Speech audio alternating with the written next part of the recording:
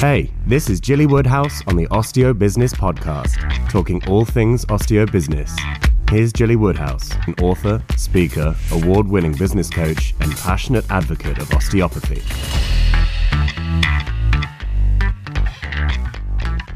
Hello and welcome back to OsteoBiz HQ. This week I've been working with the new OsteoBiz fixers, as I like to call them. We've had a second planning session, so we've been looking and reflecting over the past year, and then we've started to look forwards, taking our lessons with us and creating a plan to follow through with. And rather differently to how most people do it, we're looking at the entire year, but we're looking further forward than that as well. We're looking 10 years forward.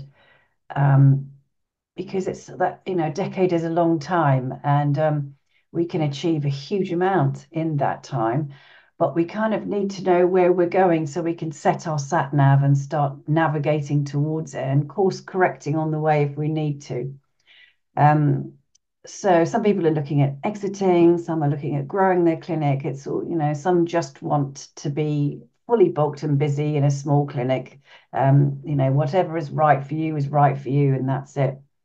So we've been doing that. And as part of that conversation we were all having together this week, my wonderful colleague and osteo, Liz Curfey, was talking to us about avoiding overwhelm. And I just wanted to share some of her thoughts with you because it was really very insightful, the advice she was giving us. So it was really about us being able to keep our boundaries so that we didn't get overwhelmed with too much stuff coming at us. And one way to do that, she was saying, was to think about the 3 C's. And the first one is courageous. And actually, we do need to be quite brave sometimes to set our boundaries and maintain them, and not allow people, friends, family, patients, clients to inveigle their way in. So, having firm boundaries around our time is one thing that's really crucial. I know back in the early days when I was trying to get this off the ground, I'd be replying to texts and emails at all times of the day and night, because I was enthusiastic and I wanted to help. But then when I got really busy, I found that I was getting worn out and burnt out from doing too much for too long. And also I could see it was impacting on the family because I didn't have my full attention on my husband in particular in the evening. He'd be go, get out of OsteoBiz. What are you doing? I was like, just answer this email. So it's really important to set those boundaries and keep them solid. And so now I do. I keep my time very much with firm boundaries around it. So being courageous to just say, no, that's where my time is or my energy or whatever it is. And I'm not going past that. The next one was conversations. And this was interesting as well. Liz was talking about how we sometimes vaguely ask for what we want and we're not specific. And then when we don't get what we think we've asked for because the other person didn't really get a clear indication of what it was, then we can get quite frustrated with them. But actually, the fault lies with us in not communicating clearly what we want. And that's something I've been reflecting on the past day. How do I communicate, in my close relationships? Am I clear enough? And it's something I should keep an eye on. And then the third thing was to be consistent, i.e. not being flippy floppy and all over the place. And one day this is your boundary and the next day that's your boundary. Being really clear as to where they are and that's where they stay. So that other people can respect it because they know you won't budge. And that's all about keeping yourself well, because many of us are givers and over givers, and we can deplete our energy as a result of that. So, as Liz said, this is not always easy, but it's worth attempting to maintain our boundaries a bit better so that we don't end up in overwhelm. And she also said that it was important every day to remember to stop and be grateful for what we have already, and for the people in our lives that we love and care about. She also said it's important for us to know exactly what we want. Because again, if we're vague about what we want, we're just not going to get anywhere. So being really clear about what we want from ourselves, from our friends, from our family, from our clients and patients, being very clear. And she also said, how do you want to do life? What state do you want to be in? Do you want to be calm and at peace with things? Or do you want to live a sort of fractious life? So one of the things that can happen as a result of all of our busyness that we get involved in every day is stuff in our heads just spinning around like an out of control washing machine on fast.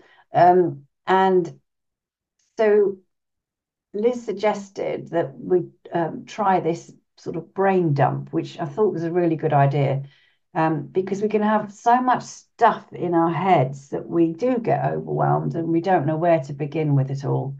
So she suggested 3 pieces of paper.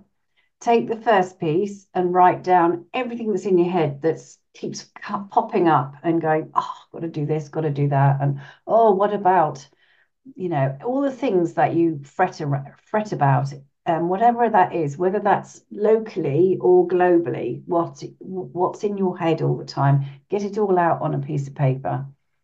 And then from there, on the second piece of paper, make a list of all the things you can't control. So that might be a war or worries about illness that might appear, something that can't control exactly, anything like that. Then, or someone else's behavior, even actually, write all those things down, those things that worry you and get in the way and keep getting into your thoughts.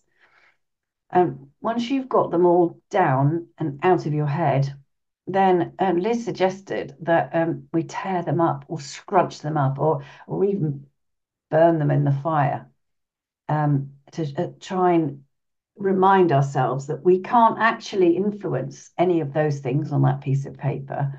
And so there's no point us spending a lot of our energy on worrying about them and getting into overwhelm as a result.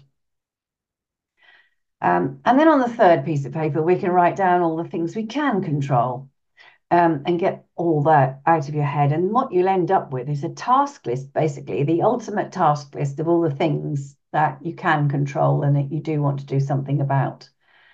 And then a very good friend of mine who's uber organized, this is how she goes through her task list.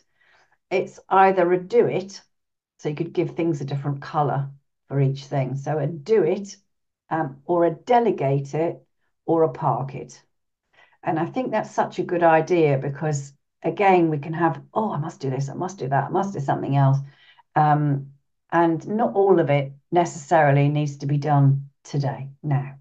So putting those into, color coordinated lists or whatever you want to do, really helps because things that you can't do anything about at the moment, parking them just means it's there and you don't have to think about it or do anything about it or worry about it or anything. It is parked there. So for instance, we have sold our house.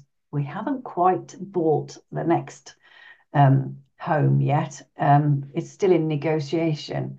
And right now it is coming up to Christmas and The executor who's involved in the sale is going to be in Norway, seeing beneficiaries and all sorts going on.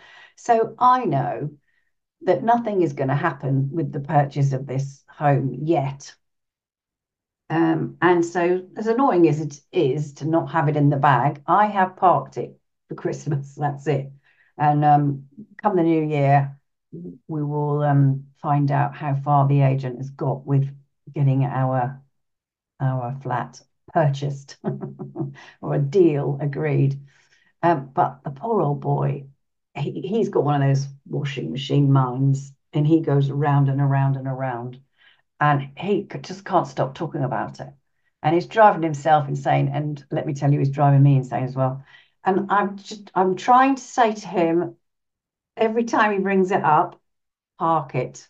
Just leave it on the shelf there for now, because we can't do anything about this. It's out of our control until the new year, and then we can see if we can get things moving along again. I'm certain that we're going to get this place that we've completely fallen in love with, and so I can park it because I have certainty. I can see myself living there.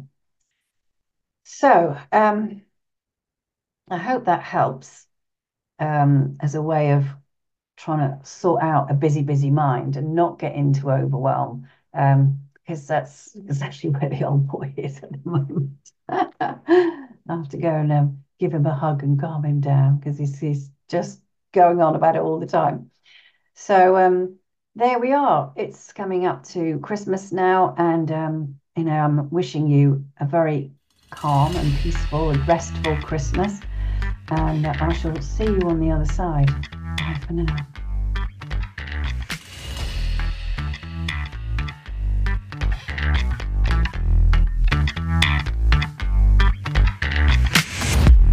Thanks for listening to the Osteo Business Podcast. Remember to like, follow, and subscribe on all Jilly's channels, which can be found in the show notes. Jilly's back soon with more tips, ideas, and strategies to build your thriving practice.